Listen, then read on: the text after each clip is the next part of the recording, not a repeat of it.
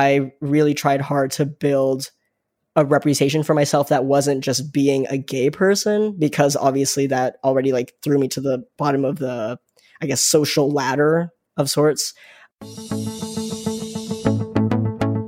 Welcome to Setback Stories. I'm Chelsea, your host, here today to bring you on an adventure full of lessons and stories about me, my guests, and the times we've had to move backwards before moving forwards. So, whether you're exercising, commuting to work, or have some free time, we hope you enjoy the episode.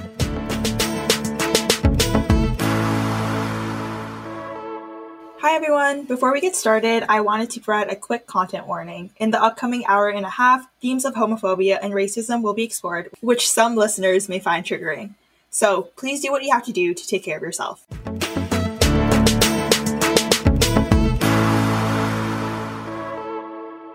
Hi everyone, welcome back to Setback Stories. If you can't tell, I am not Chelsea. But if you've been an avid listener of Setback Stories, you'll know me as the co-producer of this podcast. And today I'll be co-hosting along with Chelsea.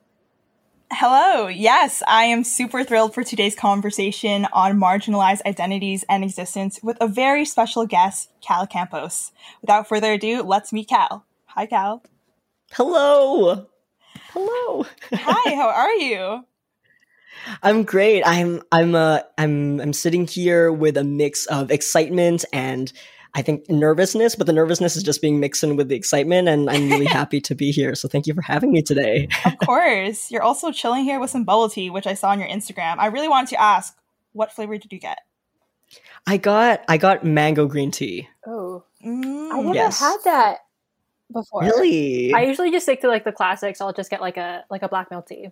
Oh, cool. I'm gonna have to try that next. Yeah, I love mango. Mango like flavored stuff is great. Yeah, highly recommend it. Okay, well, why don't we jump into today's topic? But first, let's tell the listeners a little bit about you, Cal. So, why don't you introduce yourself a little bit? Sure. Hi, everyone. My name is Cal. I use they, them pronouns, and I am a freelance photographer and videographer from Toronto. Maddie and I met each other through like a production opportunity. We're working on a short film together. And I'm working as the cinematographer there. And Maddie, do you want to talk about a bit about what you're doing with the short film? Yeah, so this is like the first, I guess, like real short film. I consider it like my first real production experience. And I'm working as a assistant director. I was originally just a PA, but then I got along really well with our director, Jay Val, and she was just like, I'm going to make you an assistant director now. And I was like, okay. But yeah, so Cal and I met through that production opportunity. And then I just think you're really cool, Cal, and you're so well-spoken. I think you just have a lot of valuable things to say. So I was like, we were talking about podcasting a little bit, and I was like, I would love to have you on our podcast and just hear you talk, honestly, about like your experiences. So that's kind of how we ended up here.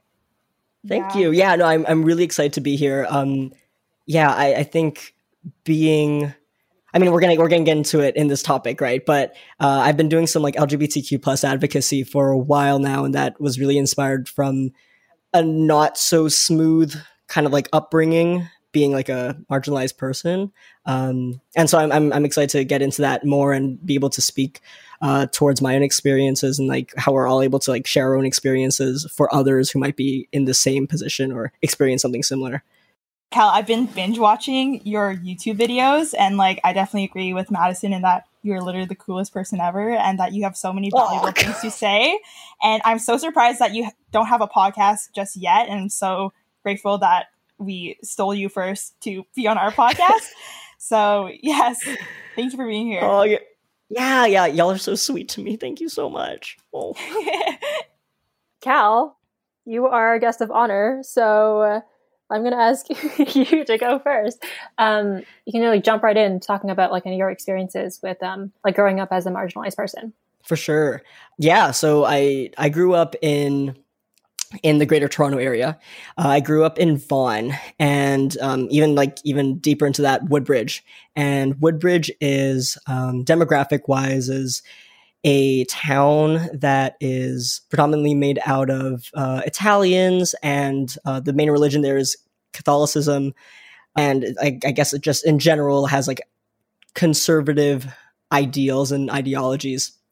And that's really important in setting the tone and like, I guess like the setting of where I grew up, because I grew up as a closeted lesbian for the first 13 years of my life.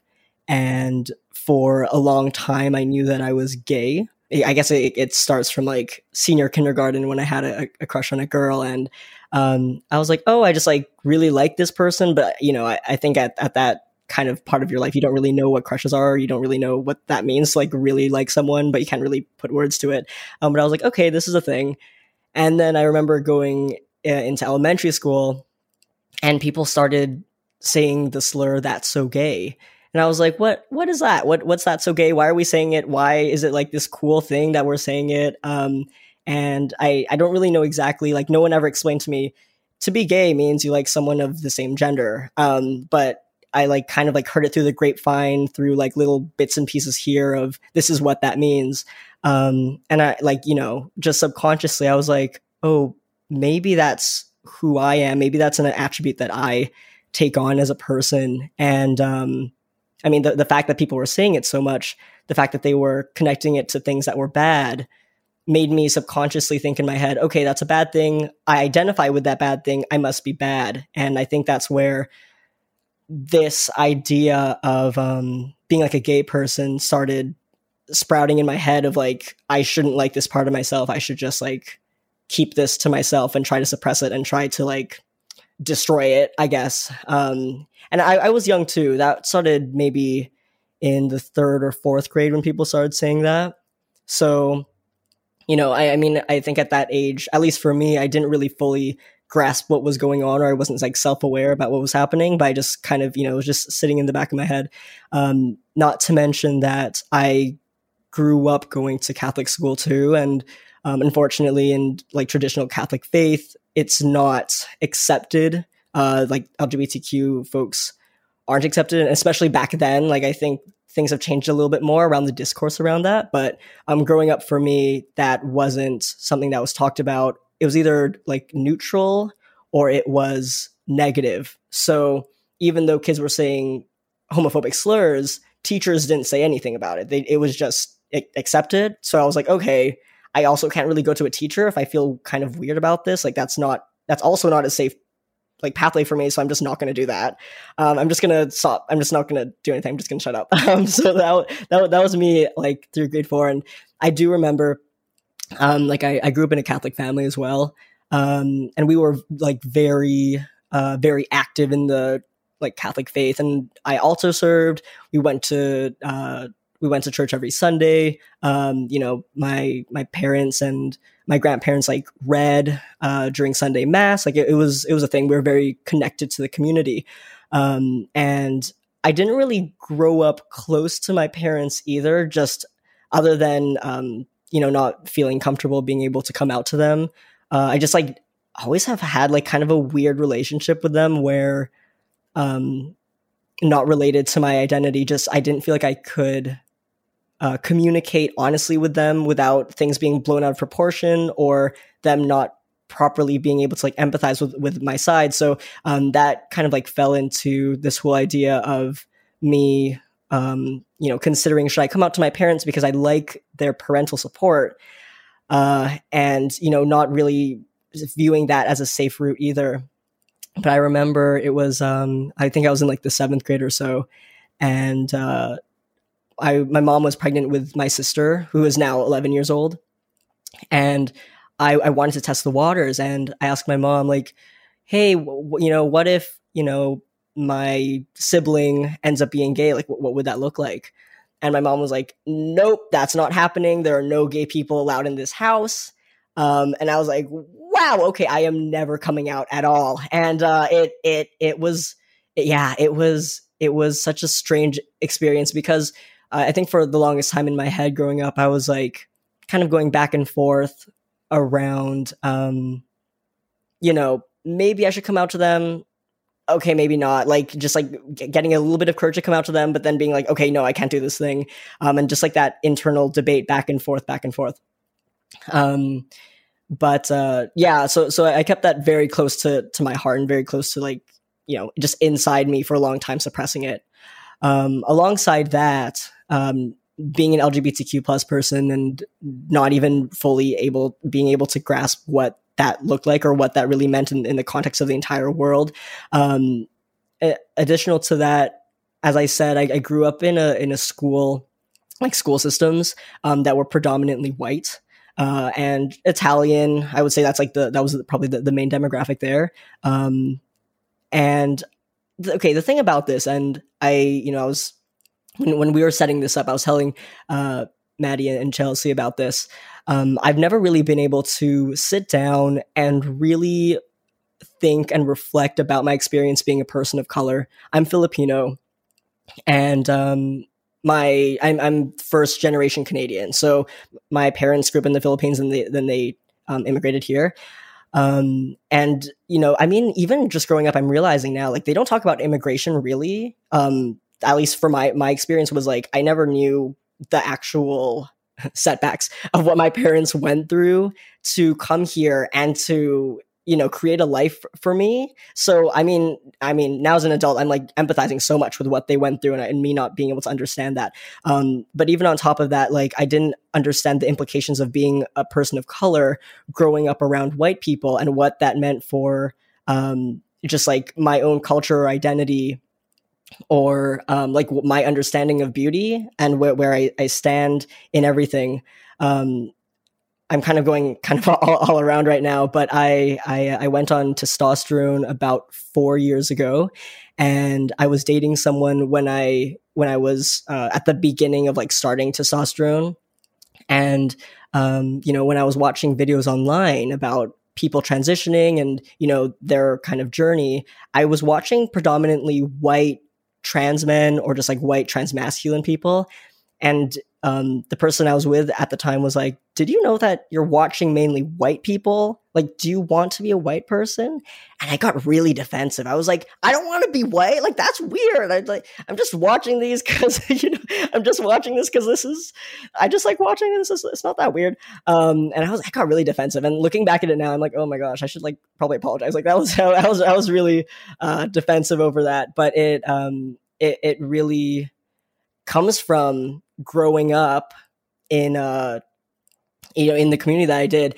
For context, when I went to high school, I was like one out of like maybe like 7 or so like Asian people in the school. Like there were like really not many Asian or just like people of color in the school. And it was like, I don't know. It was, when I look back at it now and I really reflect on it, there were lots of microaggressions. There were a lot of people saying like, I love, like, I can't really pull them right now out of my head, but, stuff around, talking about my Asian hair, and they love it and they want to touch it. And like lots of people just like want to do that kind of stuff. But then on top of that, like, I guess in general, just like stereotypes around, oh yeah, like this subject's easy for you because you're Asian, like stuff like that. And, I guess in one sense, it's like, there's like this quote unquote like smart stereotype that comes to mind when you're thinking about like stereotypes around the Asian community. But it was just like, I don't know, it was just like weird having these like labels that were just like placed on you, and you're just like kind of like grew up experiencing them or being like, oh haha, yeah, I am Asian, I'm smart at this thing. Like it was weird. Like internalized racism just kind of like starts growing in you and you don't even realize it.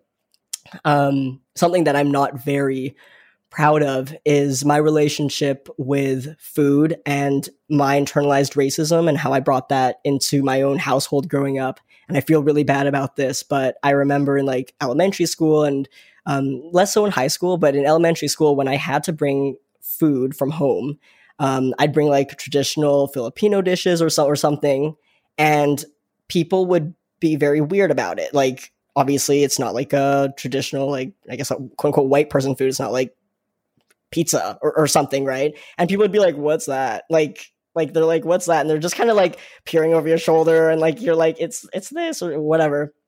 And then they're like, okay. And like, I don't know, it's weird. Like I felt so weird like opening up my lunchbox and someone questioning me about it. And like that was a thing that I definitely carried on as I was getting older. But I do remember at some point, I asked my mom, I'm like, hey, can you make me like sandwiches with like cheese and ham, and like just like asking her to like please make me something that people won't question.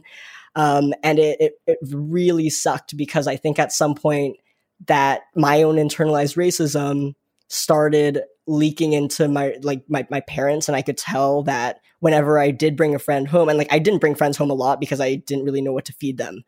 When I did bring a friend home, my parents would apologize. I'm sorry, I don't know what to feed you to my friends. And I don't know when I realized that, like, wow, this is really messed up because like this is their house. They should feel comfortable in their own house. And I have brought racism into their own home, and they have to apologize for their own identity and, you know, them just like being themselves and like enjoying their you know, their food and their culture in their own house. I don't really know when I realized that because, as you know, like I didn't have a great relationship with my parents, so I have, you know, resentment I'm still working through to this day. But I just feel so awful about that, and I have spoken to them about it. Like I've told them, like, listen, like I definitely dealt with internalized racism. I've never dealt with someone like blatantly saying something about me being Asian, but it was definitely just like kind of like microaggressions and like, you know, I don't know, just like implications and such.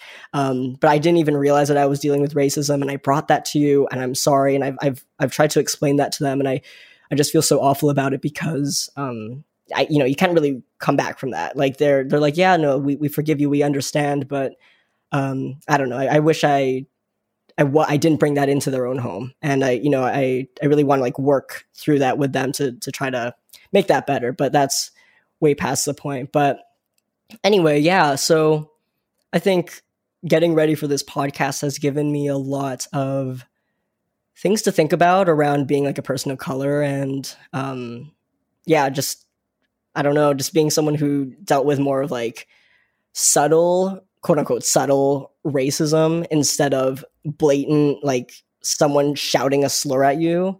It's kind of almost like difficult to be like, oh, I didn't realize this has changed the way that I perceive myself and act because of all of this. But yeah, without getting into like even deeper, that I think that's a good overview, and I feel comfortable around sharing that. So that's generally where my setback is, just like systemic racism and systemic homophobia. Oh my gosh, you know what? I want to tack on one more thing because this was important. I really want to talk about like being a person of color.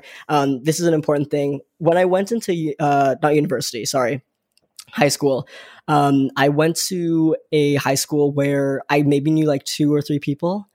And I had to kind of start from scratch making friends. And so I'm a very social person. I really like talking to people. I love like getting involved in school and stuff. And I ended up running for like student government, and I did do student government for all 4 years I was there. And from like my first like kind of grade 9 rep speech, I was able to garner like a lot of like friends from that, and I was really excited about, you know, just meeting people, blah blah blah, like and getting involved. And what ended up happening was, because I guess I just made a lot of friends, I also started hanging out with like the quote unquote like popular kids. And like my school was very much like a hierarchy. So there were like the popular people and then like the non-popular people and whatever, and like all the cliques and like all those things, right? But I started hanging out with the popular people, but kind of, you know, I would just like kind of move around overall. But one of my good friends at the time was one of the most popular girls at school, and I ended up having a crush on her. And I don't really know how it all ended up playing out, but she was at a party, and essentially someone outed me. I was really close with my graduating class from elementary school, and I ended up coming out to them, and they were really great about it. But by the time that we all went our separate ways and went to high school, I guess, you know, being cool or having cool secrets over like people was more important than friendship. And I was outed to this popular girl. And I remember her like texting me about and being like, hey, is this true? And I'm like, okay, well, I'm not gonna, you know, lie to her, like try to, you know, like I came out already. So that's, you know, that's a thing. And I said yes. And essentially what happened was I went to school the next day, and because she was so popular, she had like a sister who was like also older than us, like I think she was in like the 11th or 12th grade. And like that me being a lesbian just like kind of like spread amongst the entire school and the other two schools in our area. And I remember like, oh my gosh, like I remember the Monday that I think it was like it happened over the weekend. I remember the Monday after that, and my one friend that I did know going into high school together, like she came up to me and she's like, "Did you hear what happened?" And I'm like, "What do you mean?" And she's like, "Everyone knows." I'm like, "What do you mean everyone knows?" And I kind of like turn around and to the high school hallway, and there's all these people at their lockers and like kind of walking by, and they're just like staring at me, and I'm like, "What is this?" Like, and I just remember I was like, I remember just like walking, I just like bolted, and I think I went outside because I just like couldn't wrap my head around what was going on. But from then on, that was grade 9, right? So from then on, I like pretty much lost, I would say like 99% of the new friends that I had made. People would shout like my dead name, the lesbian, in the hallways. I definitely dealt with like a lot more like homophobia throughout my time in like high school, and in high school, and I guess like throughout my childhood. And so I think that's also why it almost makes me forget about being a person of color and like all the other, you know, like racism, because the racism wasn't as blatant as homophobia for me growing up. So yeah, I think that was particularly difficult in, I mean, a lot of ways, obviously mental health. But on top of that, I, as someone who is like social and wants to, you know, I like building, you know, building communities and like building things that I'm, you know, bigger than, with other people who are really inspired and interested as well. And I was like, how am I supposed to, you know, build this community when my mental health sucks too? Everyone hates me now, like because of this one part of my identity. And how am I supposed to like come back from this? Because all this just, I don't know, it was just like beyond my grade 9 mind of what this looked like for me. And yeah, you know, in some ways, I think like in some ways it's like it sucked. I guess I don't have a lot of words for it. In other ways, I think it forced me to like almost try to come back from it.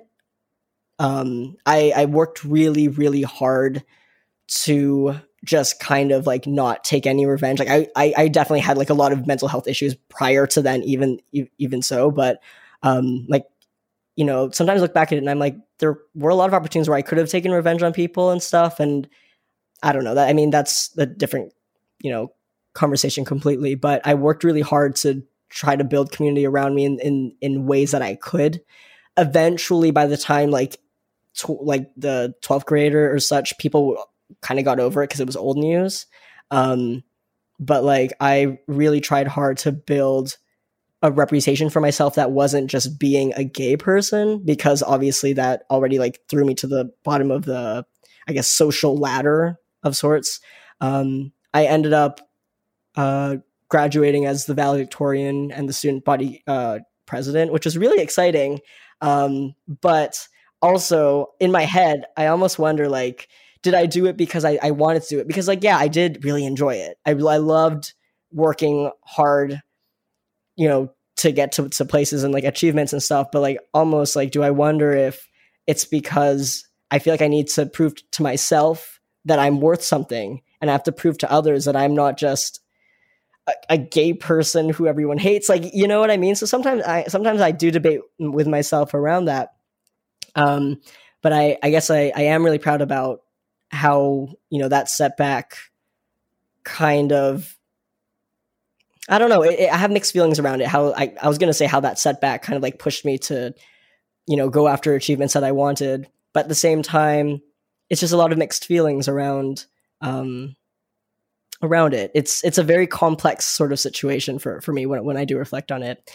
But I guess this kind of wraps up when I went to university. I graduated and I went to university that wasn't related to a religion. It was like a lot of ideologies that were kind of set in all the schools that I went to prior to university were set because of the religion, and set because of the ideologies that were just kind of talked about and whatnot, and certain identities just like not being talked about, like in, like, for example, sex education. LGBTQ plus folks aren't even talked about, like they don't exist, or it's kind of like avoided, or at least that was how my experience was. So that lack of representation, I think, really perpetuated the ideas that people had in their head already. But as I was saying, this, that part of, I guess, chapter of my life kind of wraps up when I went to university, and there were people coming from around the world to campus, and it was just like mind blowing meeting other people in the LGBTQ plus community from, different countries, have different backgrounds, different religions, different walks of life. It was mind blowing to me, because I just didn't know that. It almost felt like I didn't know that that's how the world worked. Like it felt like the town that I lived in was how the rest of the world looked like and spoke like and thought like. I remember during one of the first times that I was, I guess, exposed to like diversity in any sense, I was very confused that people didn't know Our Father, which is a prayer in the Catholic faith. And I'm like, you don't know what that is? And they're like, no. And I'm like, okay, that why? So how do you? Yeah. How do you not know what that is? But yeah, that was really weird for me. But also, I guess it's like, it was nice to know that, there was just like more to life than what was in the town that I grew up in, because I didn't do anything outside of there. It was, everything was inside there. But that is a proper overview of kind of that setback and what that was for me growing up. So yeah. Wow. Thank you so much for sharing. It sounds like you've been through a lot, and I can't speak to, homophobia. I can't speak to maybe internalized racism, but the fact that you were like struggling with more than one type of marginalized identity is like, I can't imagine what it must be like. And it just makes me all the more grateful to have this conversation today, because I think we could always use more discussion around intersectionality. So I want to thank you again, Cal. And yeah, right now I don't even know where to begin on like, as a follow-up question. Like, I'm just processing it all, and I'm just so amazed on how much you've grown and are going to grow. Thank you. Yeah, no, I really appreciate that. And I don't know, it's difficult talking about these sorts of things, in the sense that I never wanted to come off as my life sucked, and so everyone else's life is not sucky. Like, that is not, if like to both of you and to anyone listening here, I think it's a good thing to know that just because someone else is going through something or has experienced something doesn't mean that your hardships aren't as valid. They are 100% just as valid. Sure. And the reason why I think it's so important to like share these sorts of stories is so that like other people know that either one, they're not alone, or two, to know that other people have different experiences, especially if you're someone in a place of privilege, understanding that your experience might not look like a person of color's experience, or someone, in just like any marginalized group. So I also want to say that. Right on. Yeah, I'm kind of in the same like headspace as Chelsea right now. I think I'm so grateful that you were willing to, because it's hard to share your past experience. It's hard to be vulnerable and tell your story. And there were a lot of points, like when you were retelling your story, where I was like, oh, that's something that I relate to. That's something that I can, that I would like love to just like sit here and reflect on. But like more so than anything, it's just opening up conversation is so important. So yeah, I'm glad that we gave you the space to tell your story, but also that you were like willing to be vulnerable enough to tell your story in this space. For sure. Yeah. Thank you again for having me here. I definitely relate to a lot of things, or almost everything that you kind of touched on in your story, because I also grew up as a queer person of color. in a predominantly white community. So I grew up in also a suburb of Toronto, but it was a fairly populated by people of color. So where I lived, I would say that I grew up there and went to school there up until the third grade. So I would say from like my life up until third grade, like I didn't experience a lot of like microaggressions or like racism or anything like that. And then in fourth grade, I moved to a predominantly white school. It was a private all-girls Anglican school in Toronto. So, and I stayed at that school until I graduated high school. So I was there for like almost a decade, like almost 10 years. And so for the first 3 years, and I guess I could like preface this by saying like the structure that when reflecting about my experiences, I kind of split my experiences up into 3 parts. So the first being up until the end of elementary school. So my first 3 years at this school, and then middle school, and then high school. So in 4th to 6th grade, I commuted from the neighborhood I grew up in, the suburb, to Toronto and to this fairly white community. I just remember thinking at the time, after maybe like a year or two at this school, that if I look back on it, I was acting differently based on whether I was at home or whether I was at school. And I was changing how I acted based on who I was around. And it was actually pointed out to me at one point, I think when I was around like 9 or 10 years old, my uncle was dropping me off somewhere. Like I spent quite a lot of time with my cousins growing up. So my uncle one time, he was just talking to me in the car, and he like refers to me as like turning white, or like kind of acting like a white girl. And it wasn't like, he wasn't trying to be mean or like harsh. It was just something that he like pointed out to me. And I was like, oh, that's weird. And I was like 8 years old or 9 years old. So it wasn't really something that I internalized and realized as just like a really odd thing to say until later on. So yeah, that was kind of my experience in elementary school. And then I'm going to skip to middle school. So I was a little bit older. I think middle school was around like 11 to 13 years old. And middle school, I would say I recognized, although it was the same school and I was with the same people, there was a lot more people. It was much more big, like the class size was a lot bigger. And I was old enough to kind of start recognizing signs of like microaggressions and just things that made me feel not great about myself. And so middle school was kind of the peak of me trying to fit into the stereotype that I was given, because I was very much like a wallflower growing up, I would say. So I was like, every choice and every decision I made was just trying to fit into what was expected of me at school. So things like everything from like body image, like how I did my hair, whether or not I had glasses, like, and I had braces and like all these things, all the way to like what extracurriculars I did and what I was involved in at school. All those decisions were made because I wanted to do something that would change how people perceived me, or how the white people perceived me, I guess.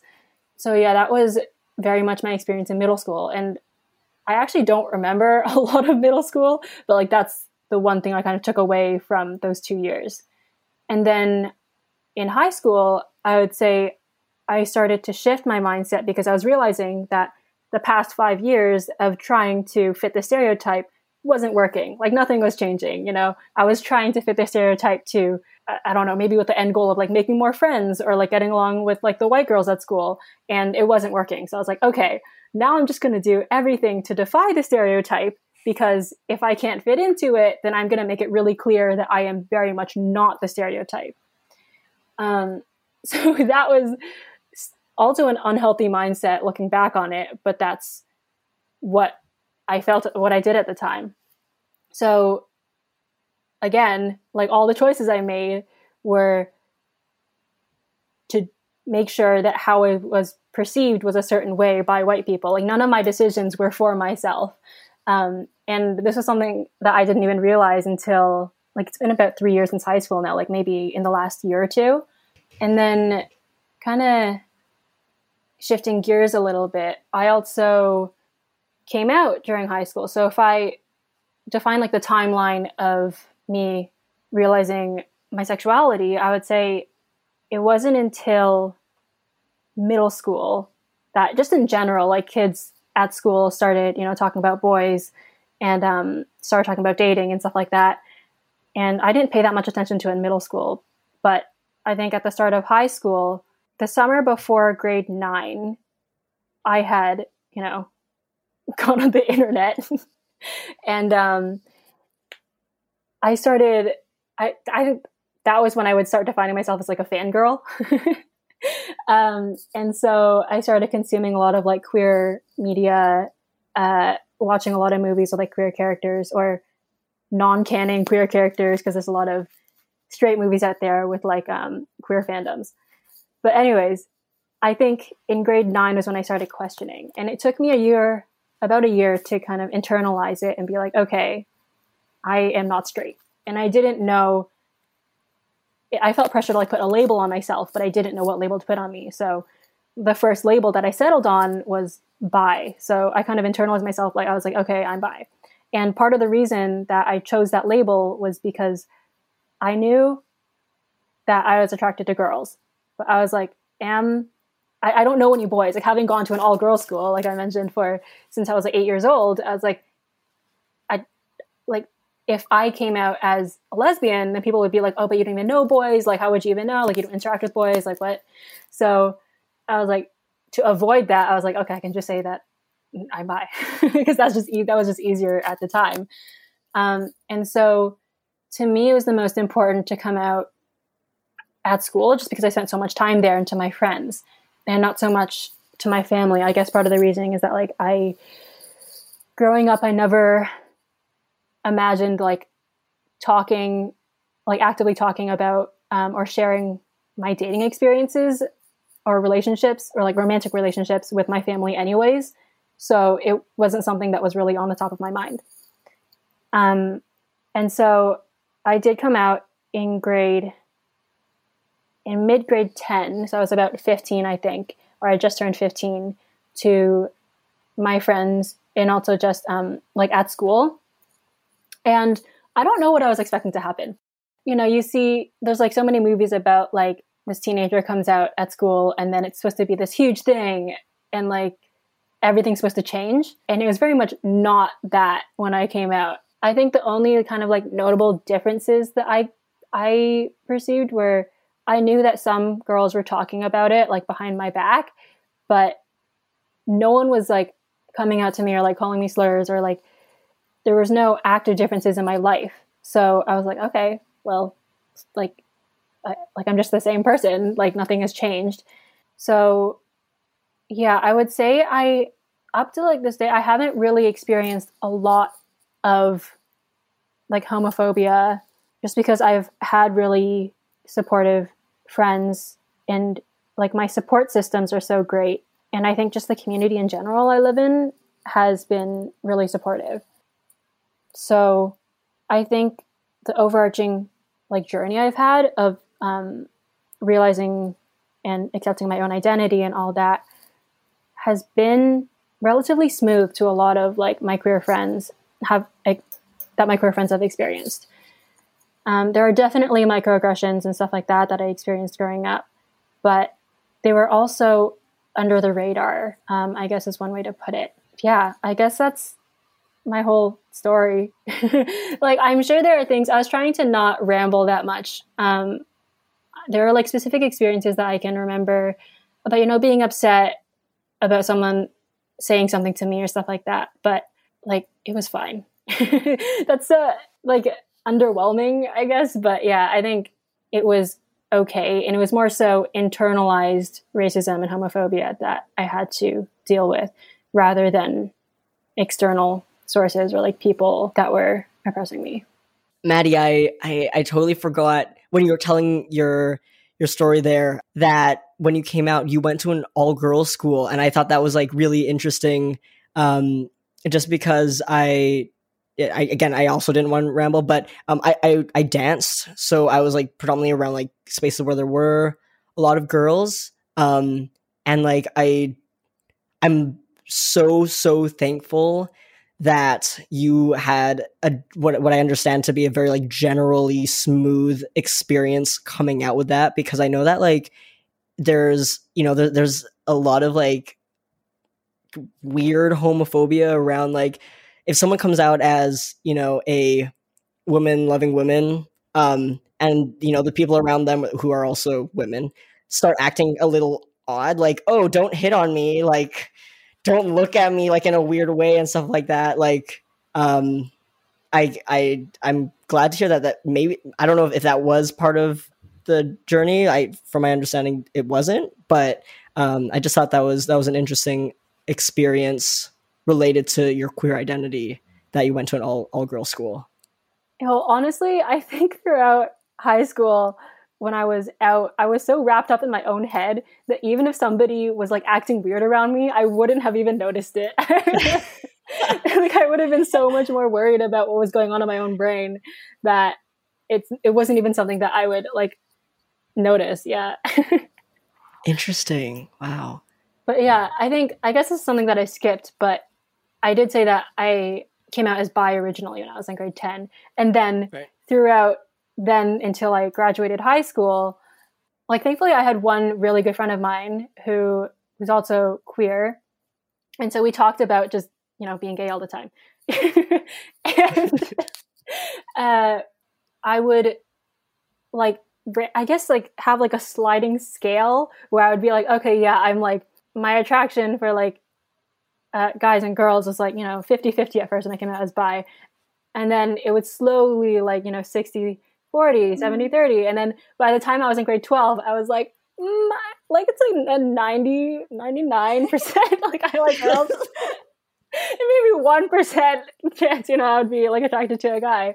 And then that friend of mine that I mentioned earlier, they were like, are you sure you're not just like a lesbian?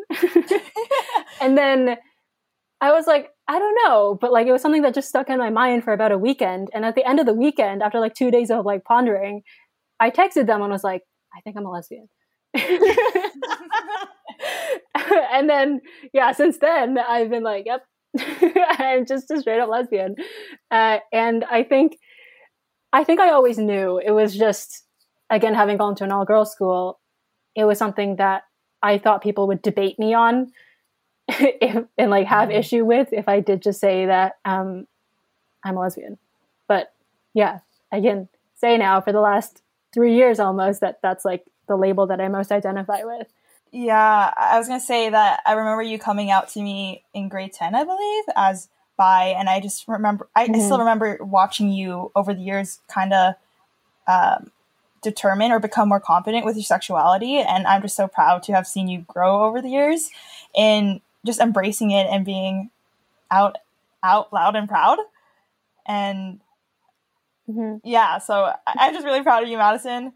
Oh, I mean, when I was talking about like my really great support system and stuff, you were definitely one of like my biggest support systems in high school.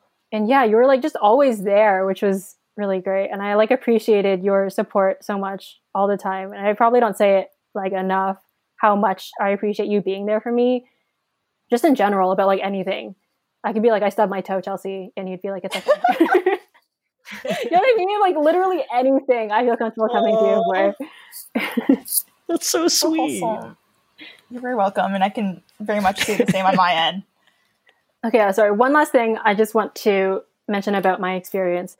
I think because the school we went to was such a predominantly white school, I saw over the years, like we had a GSA and more people were like coming out, and there were more people who identified as queer.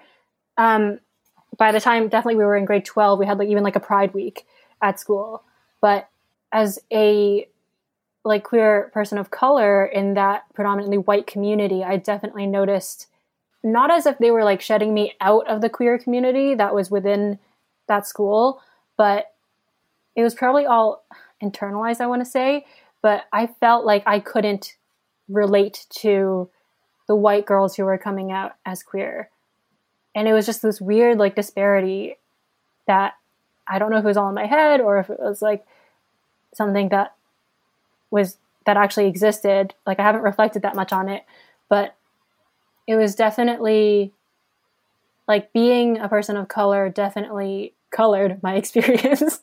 I was really bad as a queer person growing up, like in high school. So yeah, that was just like one last thing I wanted to mention. That makes sense. Yeah.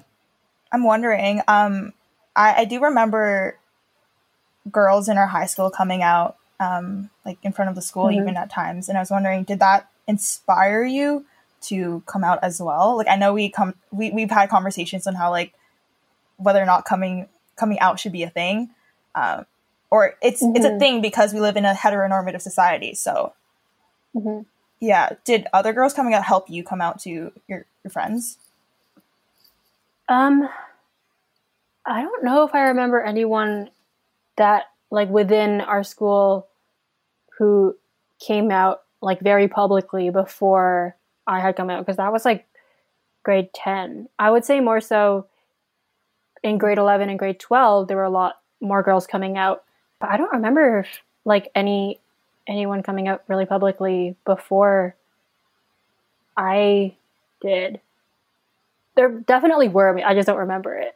Because I don't want to be like, yeah, I was like the first person to come out and I started like the whole, like snowball effect. But yeah, I think seeing people just using or identifying with different labels, and not just, there were a lot of girls that came out as bi, but there was also like one girl in our grade who I was friends with who came out as ace. And it was just like, so many of the girls was like, when my friend came out as ace, so many of the girls at our high school were like, that was the first time they'd even heard the term, and I had been in like queer communities online for like a few years by then. So I had kind of like educated myself, and was a lot more aware of, different terminology and just like queer culture and stuff like that. So for me, it was just like someone who I was friends with, just like owning the label that they identify with. But I guess, yeah, it was inspiring to see. It was almost like we were educating the straight people within our community, be like, this is a term that you should probably know. Yeah, I guess that was my experience. Like, or to answer your question, I guess. Right on. Okay, well, Madison, thank you again for sharing your story. I also want to mention that we attended the same predominantly white high school, and that's actually how we met.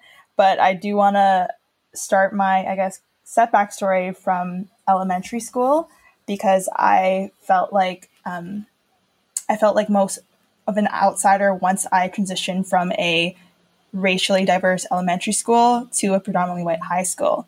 So I pretty much grew up, or I attended an elementary school for 8 years, and I was surrounded by peers who thankfully looked like me. There were a lot of different races, and I had lots of Filipino friends who were also first generation Filipino Canadian, like Cal. So it was really great to have people who not only who looked like me, but also shared the same, I guess, cultural practices and heritage. And like, I obviously knew white people existed. Like, I had white friends in my elementary school, but I would say that I experienced kind of culture shock going from racially diverse elementary school to our high school, when all of a sudden, like, I think half or more than half of the student body were white people. And not only that, but I struggled finding Filipino friends.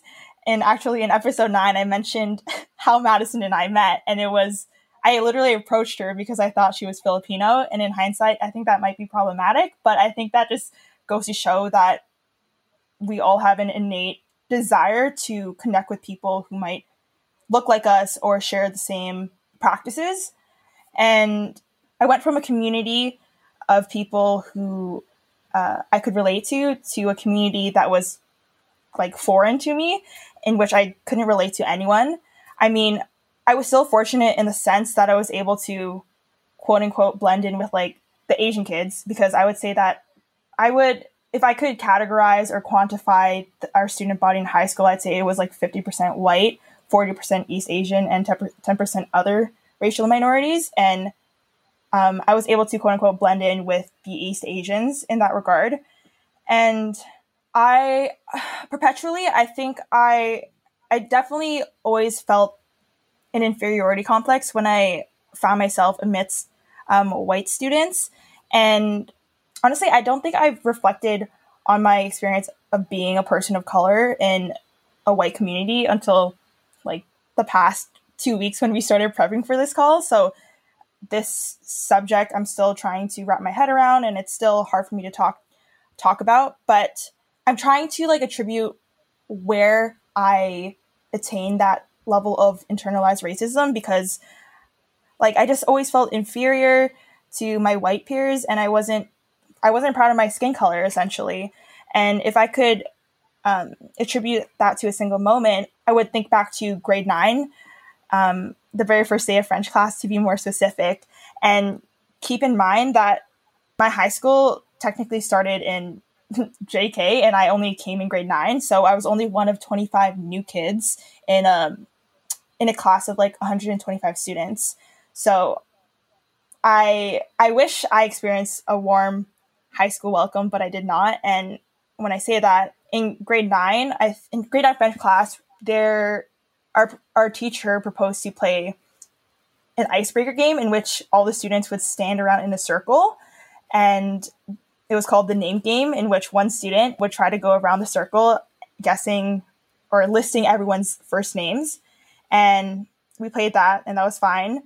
But the problem arose when a white student suggested we play the name game, but with our last names. And so since I was a new kid, when the student got to me, she obviously didn't know my last name because it was literally the first day of high school. And instead of asking me what my last name was, she tried to guess it based off of my looks. And she went through a series of Chinese names saying like Chelsea Lee, Chelsea Wang, Chelsea Wong, etc. And I was like, I didn't know what to say. I was shocked, and I could tell it was definitely problematic and very wrong, because the vibe in the room was just very quiet. Like even our French teacher didn't even know what to say. And like I tried to process this with my friend last week, and I think we both agreed on like on why it was problematic, and the fact that it was because she was, I guess, generalizing Asians. Like obviously there's nothing inherently wrong with a Chinese last name, but I would say I have a Filipino last name, and I guess she was like generalizing all types of Asians into being the same type of Asian, instead of recognizing me for my individuality and just respecting me as Chelsea, a person. Honestly, I didn't really do anything after that. But I think that stuck with me for the rest of my high school experience, because in hindsight, I remember ever since then being very hyper aware and insecure whenever I was one of the few Asians in the classroom. Like, for example, in grade 9 vocal class, I think I was one of 3 Asian students. And then when I was on the volleyball team, I was one of 2 Asian teammates. And every time I interacted with people, I couldn't help but think that the first thing that these white people will notice is my skin color, and that was something to be mocked, and that was something to be ridiculed for, just because I literally was made fun of in grade 9 French class. So I kind of subscribed to this internalized racism by, I guess, changing what I could, because obviously I can't change my race, but I could change like what I wore. I mean, we wore a uniform, but like an example of copying what the white kids wore was like everyone literally had a Canada Goose jacket, and I wanted to fit in. So then I also bought myself an expensive type of jacket in grade 9, which I kind of now regret. Another way that I guess changed my circumstances so I didn't have to stand out as much was by sitting with my Asian friends at lunch. And I would have to say that most of my friends were Asian. And I think it comes back to the fact of like wanting to share same lived experiences as another person. And I didn't really realize how much I suppressed my Asian Filipino identity until I left that system, until I graduated high school and moved to once again, a racially diverse institution that is UBC, and started embracing and being proud of my Filipino identity and skin color. So I think that's where I'm at with my story of learning that there was a reason as to why I was so uncomfortable about white people, and learning to be proud of like how I look and my cultural heritage. So I don't even know if that made sense, but yeah, that's that. When you were talking about French class, it reminded me of an experience I had in gym class in high school, where there was one time, I mean, there was a few instances, but the one thing that sticks out in my mind is we would have like units in gym class. So we would like switch from different sports. So when we had like a badminton unit, there was one girl who like one white girl that I didn't know or like wasn't really friends with. And like, we didn't talk to each other. So we had to pick partners. And then she like decided to choose me, for no reason, I thought. But obviously because like the stereotype is that Asians are good at badminton, and I'm so bad at badminton, it's not even funny. Like I have no hand-eye coordination. So when I started like missing the birdies and like just like not being great at the sport because I didn't have the natural talent for it, she like got mad. Well, like wasn't like angry, but was like called me out for it. Was like why are you so terrible, I guess. Yeah. Like that wasn't her exact wording, but it was like her demeanor was like, what? Oh my god. So yeah, that was one experience I had in gym class. But there are also like other times, for example, where we were like in the swim unit, and I was on the swim team growing up as a kid, and I like from grade 5 up until grade 11, just 7 years on the swim team. And so this was like grade 10, I think. And the gym teacher, she kind of like stops me as we're like doing laps in the pool and was like, do you race? Like, I didn't know that you were, like good at this sport. But I guess I thought it was just a little weird because it's not like she was stopping anyone else who was, in the pool. It was just because I didn't, like the only sports we were expected to be good at as Asians was like ping pong and badminton. Right. And so anytime we excelled at something that in gym class that wasn't one of those sports, it came off as weird to like the gym teachers and the other students. I think that goes back to like you defying or challenging the Asian stereotype, because I think I also try to challenge the Asian stereotype by being like, yeah, I can play a sport that's not badminton. Yeah, I can play volleyball like all the other white girls. But at the same time, like I kind of hated being on the team just because I felt like the first thing that people saw in me wasn't my volleyball skills, but rather the fact that I was an Asian playing volleyball. First of all, I didn't get to acknowledge both of your stories. Thank you for sharing both of your stories. I'm literally just sitting here just like taking it in because I love hearing other people's stories so I can learn and like just understand where other people are coming from and the experiences. But Chelsea, when you were talking about French class and that one student who was guessing your last name, my mind was like blown in a bad way. I was just like, what were you thinking? Because you would never, like, that would never happen to someone who's white. Someone wouldn't be like, hey, I'm going to guess what your last name is, Smith. Like, and then a bunch of, like, white names. And it's like that would never happen. That would never happen, right? So it's just, like, so weird. Like, I was just like, what am I listening to? Because this doesn't sound real. Like, this is weird. Yeah, like, I didn't even know what I was listening to at the time. Like, do I classify that as a microaggression? Because it felt like beyond a microaggression. I don't know. Yeah, and it's also like, what do you do? Like, do you just sit there and be like, no? Like, are you supposed to call the person out? I don't... I don't know. Like, it definitely stuck with me even till now, like 6 years later. I can't forget about that moment. And there were obviously white students in the classroom, and they knew what was wrong because one of those students eventually became one of my friends. And in grade 12, she like brought up that story to me.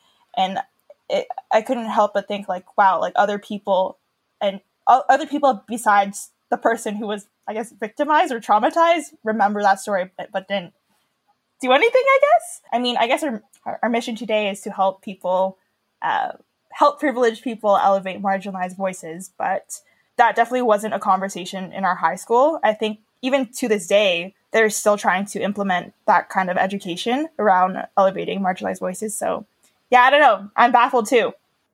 That's so interesting. What you just said right there actually reminded me of something I guess that happened in the past year. So I grew up, my direct neighbor growing up with me, we went to different elementary schools, but we were direct neighbors, so we hung out like a lot throughout elementary school, and then we went to the same high school, and we were both really close. We were like quite good friends. And then in the 12th grade, she was my vice president. So like we worked very closely in like a lot of like our communities. Yeah. And we're still friends to this day.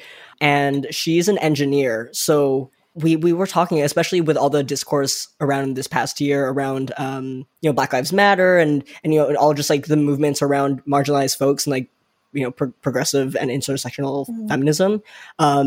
We were talking about how we when we were in high school, like those topics weren't talked about at all. And, as two people who were supposedly, I guess, like leaders in our school, we thought like, why don't we send an email to the current principal? Sorry, I'm just going to backtrack.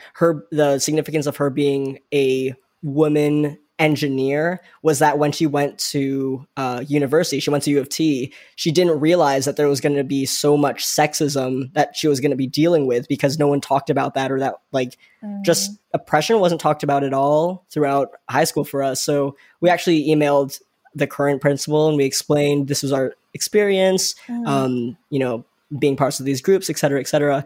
Unfortunately, like the principal wasn't really, she didn't really acknowledge it. Like she was just like, okay, thank you for this information. And like both of us were like, dang it, like, like we hope we made a difference, but I don't think we did. Right. Right. Yeah, especially since like in the beginning, it was never your responsibility to invoke that change, because it is really tiring for us to like educate those who should educate themselves. Yeah.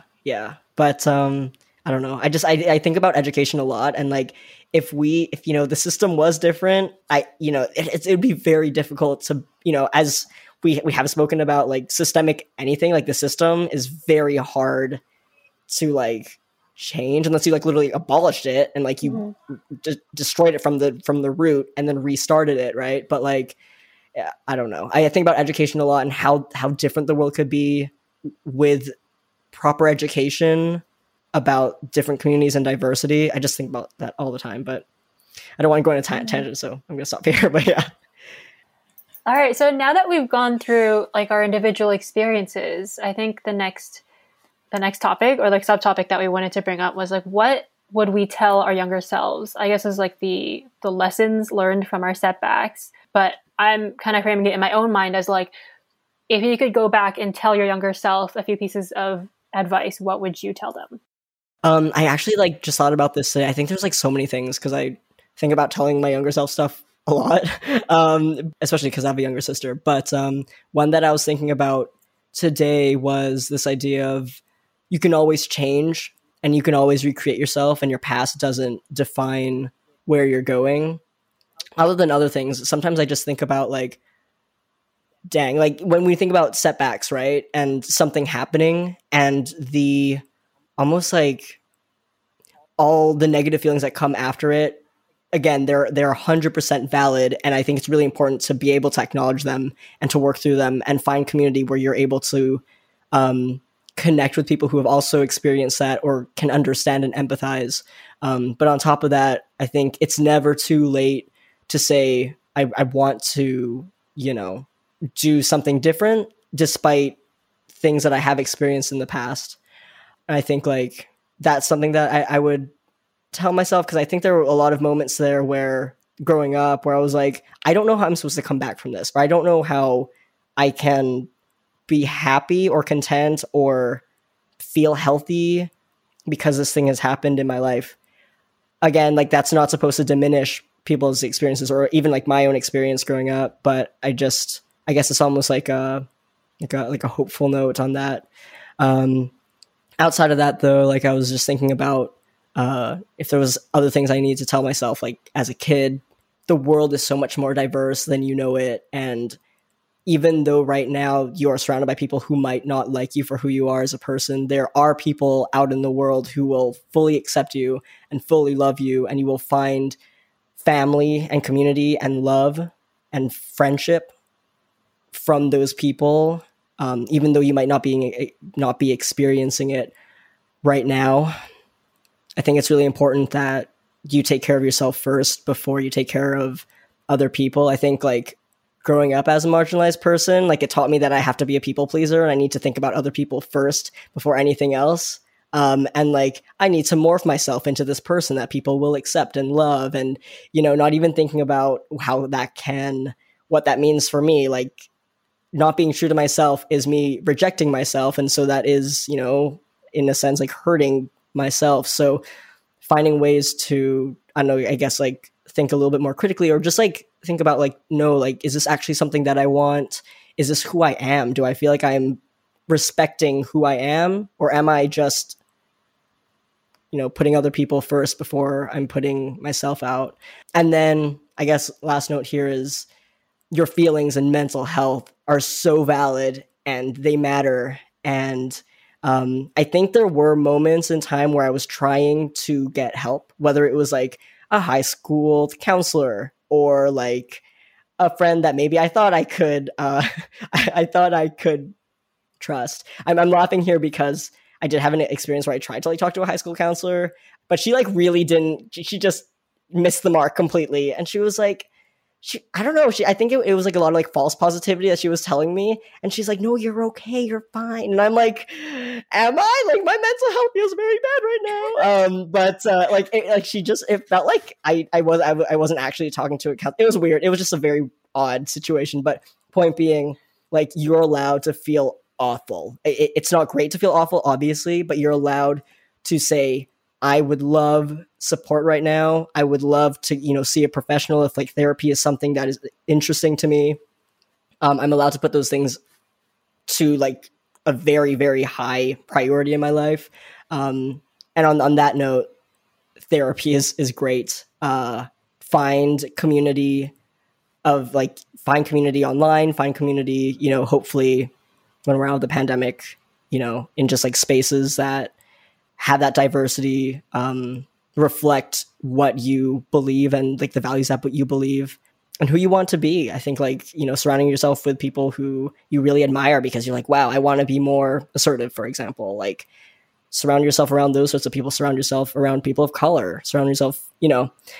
But yeah, those are things I would tell myself. And yeah. So Chelsea and I were laughing or like giggling when you were talking about the counseling because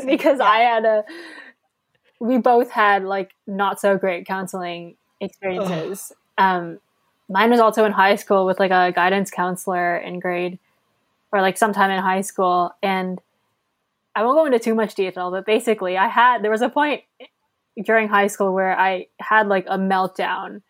Literally had like a mental breakdown, showed up to school at like 5 or 6 a.m., like texted my best friend that I was literally just crying. Like it wasn't a closet, but it was like a practice room near the band room. And literally stayed there until somebody found me, and brought me to like the guidance office. And then after that experience, my guidance counselor was like, she seemed like she really wanted to help. She just didn't know how. So she was like, okay, let's set up like weekly appointments where you can come and talk to me. But I was and like still am a very guarded person. So I don't just open up to anyone. And I was just not talking during our session. So eventually my guidance counselor was like, clearly you don't want to, like, this isn't working. And then she like hinted at like maybe going to see like counseling somewhere else. But like, I was like 14 or 15. I was like, I don't want to deal with that. And so my counselor kind of just like gave up. She was like, okay, well, this isn't working, but like, I guess if you do want to talk to me, I'm here. But otherwise you can like go now. Oh my God. And I was like, okay, I wasn't given like any resources, any like external help. Like, you know, she was just like, I tried, it isn't working. So I guess like you're on your own now. Oh gosh. Yeah. And I think Madison, we had the same guidance counselor. I think so. there was a very few guidance counselors in our high school. Yeah, I also had an unfortunate experience of counseling and guidance counseling in grade 9. I was struggling to be the new kid, and I don't know why, but I opened up to her on my feelings of inadequacy or discomfort around white people, and she never addressed it. She just like glossed over it and, like you said, gave me false hope or positivity that everything was going to sort itself out. And I do wonder if had she been a person of color, if she would have, I don't know, referred me to a BIPOC therapist perhaps. But yeah, I guess there's a gap in the guidance counseling system or program, because I guess they're supposed to counsel us in post-secondary options, and not necessarily mental health, but maybe that has to change. Yeah, I totally agree. It definitely needs to change around that. All right, I guess I'm going next in like the lessons that I've learned.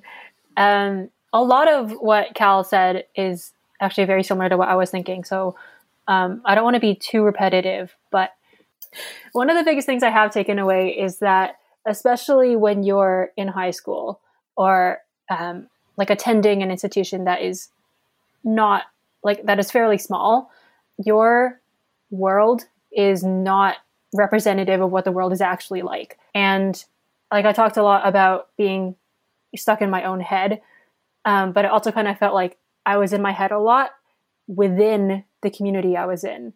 So I think everyone kind of goes through this when they're a teenager, but you don't realize how like limited your scope is.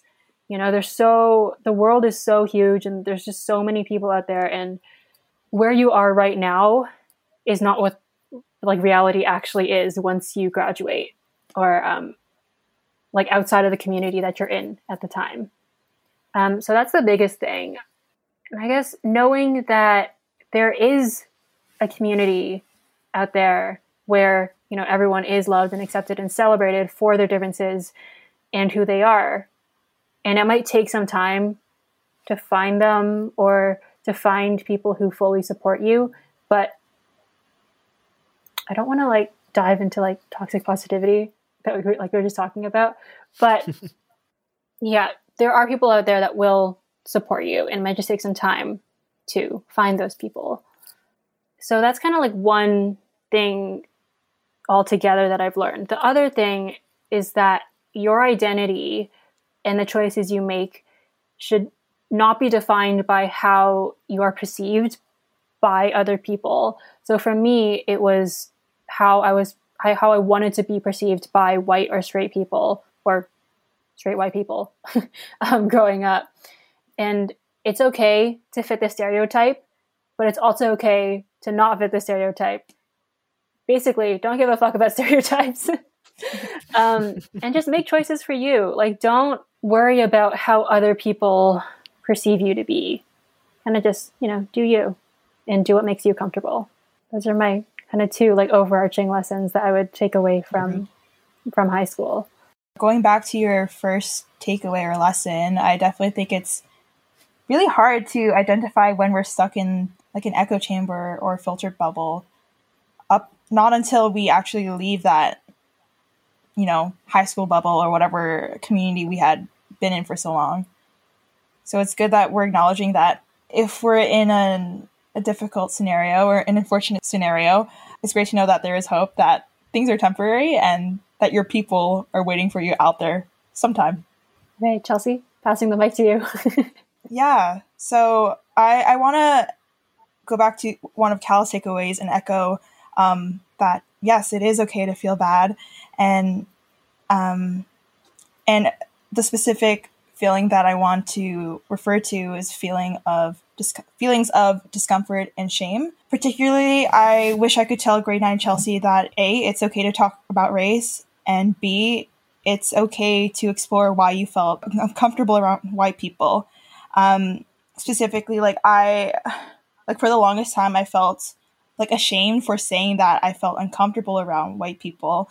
But going back to another episode, I think episode 10, in which I spoke to a psychotherapist about feelings, like these emotions or feelings are just quote unquote taps on the shoulder, in which they are telling you that something is up and you should probably do something about it. So for me, I felt like discomfort and like feelings of inferiority for a reason. And I think the only way to heal and move forward from them is to process them and acknowledge where they came from. So for me, I might have felt internalized racism or an inferiority complex because of that incident in the first day of grade 9 French class. Or maybe now that I think about it, it was rooted in my Filipino culture, because yes, there is anti-Blackness that is embedded in Filipino culture. So yeah, I wish I could tell grade 9 Chelsea that it's okay to explore these sentiments and that it's okay to talk about race.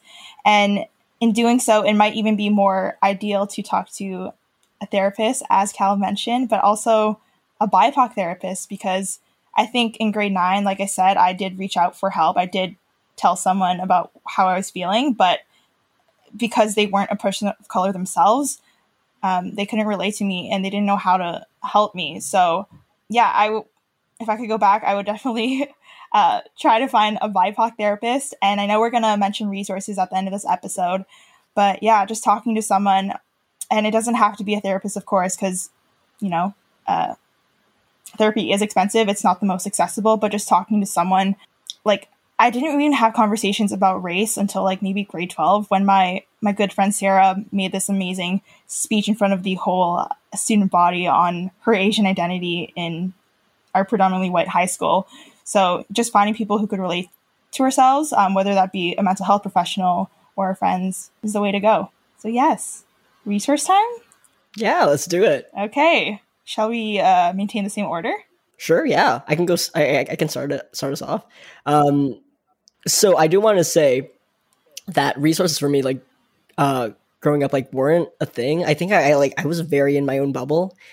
So I can't say that I have directly used this resource, but I do have several friends who have used it, and I see the work that they're doing. I'm shouting out the 519. So it's www.the519.org, and they are their community in Toronto, where they, I believe that they host different events. They also just like support people in the LGBTQ plus community by giving out resources for, I believe, mental health and also community events. So if like someone is like hosting something for Pride, for example, they have like different spaces and like office spaces, and they help like create more just like community again, community, but also just like, again, just uplifting the LGBTQ plus community. I also know that they have education for folks who want to support their like loved ones within the LGBTQ plus community. And outside of the pandemic, they do run different events that help build community and like networking, job and like career development, etc., for folks who are in need of that. Cool. I haven't heard of them. That's a new one for me. Okay. I guess I'll talk about my chosen resources. So the first resource I'm going to talk about is called Dear Asian Youth. I don't know if either of you have heard of them. They have like a huge Instagram account. And both of the resources I'm going to talk about, I both heard of through, or like started following on Instagram, and that's how I know them. But they are both like way bigger than just their accounts. Like they're both huge like communities and organizations.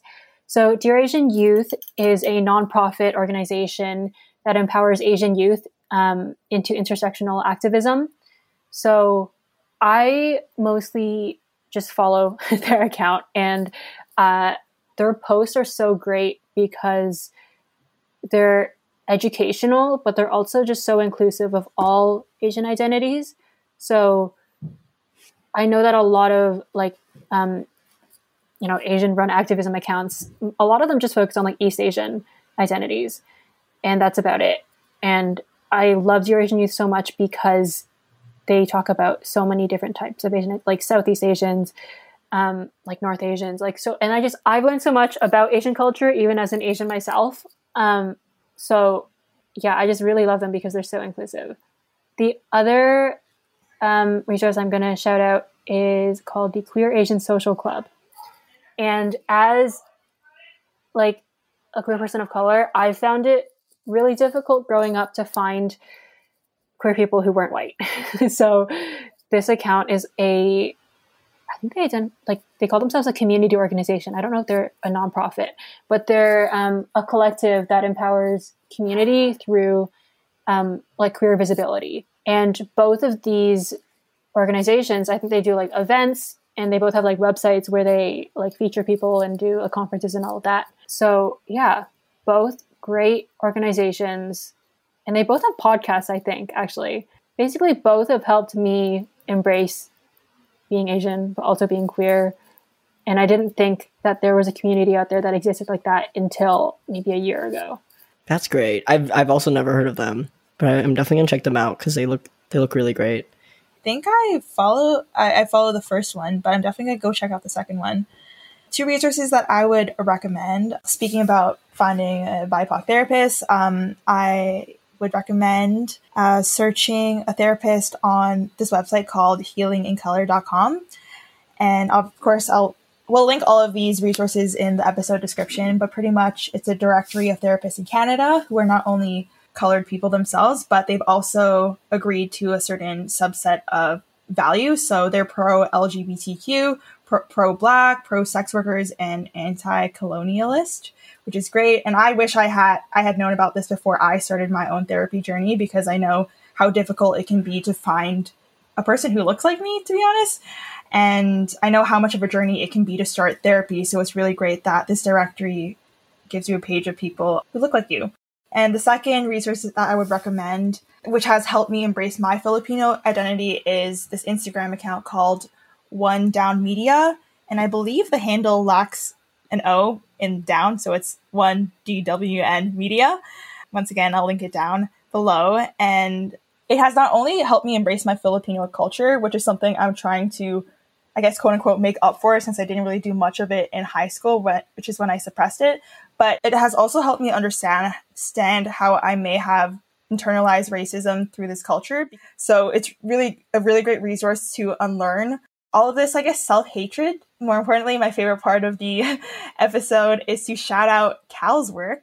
Growing up, my parents would pinch my nose to try to get my nose look more white, etc. Yeah, I have a YouTube channel that I'm moving around the niche, but point being, I post there. It is youtube.com/calcampos. You can just search my name. That's CalCampos. I also have an Instagram. My main, I guess, like media Instagram is Cal Campos Media for the work that I'm doing there.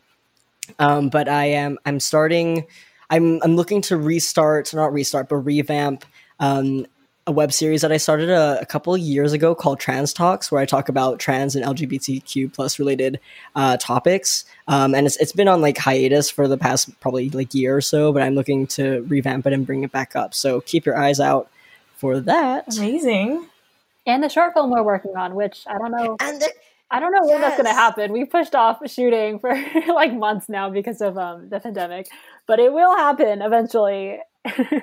Yes. Keep your eyes out for that too. I just wanted to say thank you, all of you, for having me here today, because I did say this before, but similar to the short film that Maddie and I are working on, I don't have like a lot of communities where I'm able to hang out with like people of color or like LGBTQ plus folks, and just like being able to like talk about like my experience as a BIPOC person with you two today is like really refreshing. And also just like the fact that we're able to like empathize and like understand where each other are coming from. I think that's a really big part of also like healing and just like, you know, moving forward in our own journeys. So thank you so much for having me on today, because it was insightful for myself as well. Yeah. Oh my gosh, Cal, I just love you so much. You're so like, obviously, like, I love talking about like issues surrounding like race and like queer issues and stuff like that. But also just like you as a person, you're so supportive and just open-minded, and you never shy away from talking about anything. And it's just, you kind of remind me of like a golden retriever puppy. Like you counter everything with such like positivity in a non-toxic way. Like it's just, thanks. yeah, talking to you has been really refreshing. I really love this. Thank you. Oh my gosh. I'm so like I testosterone doesn't really let me like cry, but like internally I feel like I'm like tearing up of like happiness. Yeah, so no, literally, I'm so thankful for having you on our podcast today. Like throughout this recording, I thought I was listening to someone else's podcast the whole time, and I was just mind blown every time you spoke. And yeah, I'm just in so much awe, and I'm so grateful that we went through with this episode, because I think it has helped me. I mean, obviously, I'm still healing from whatever happened in high school, but I think this was the first step to acknowledging and unlearning all of that trauma, I guess, I experienced. And I'm so happy that we could do it together in a safe space. I totally agree. No, this has been wonderful, and it's so great to hear both of your experiences around this, and it makes me feel less alone. And so thank you for like really from the bottom of my heart.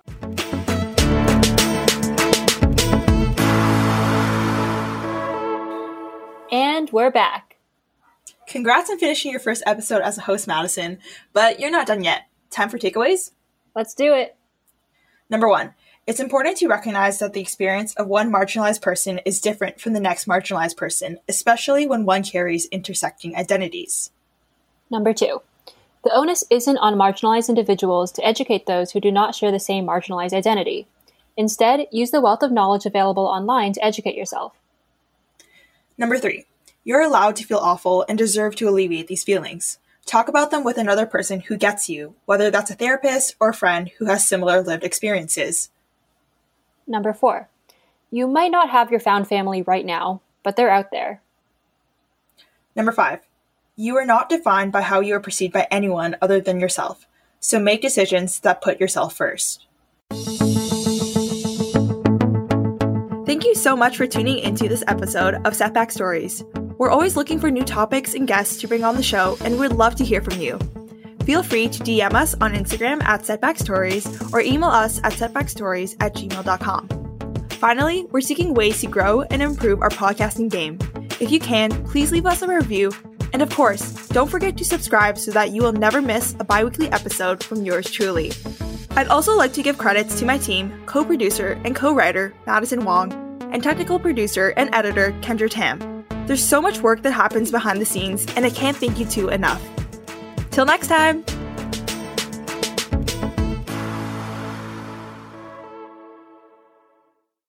I remember...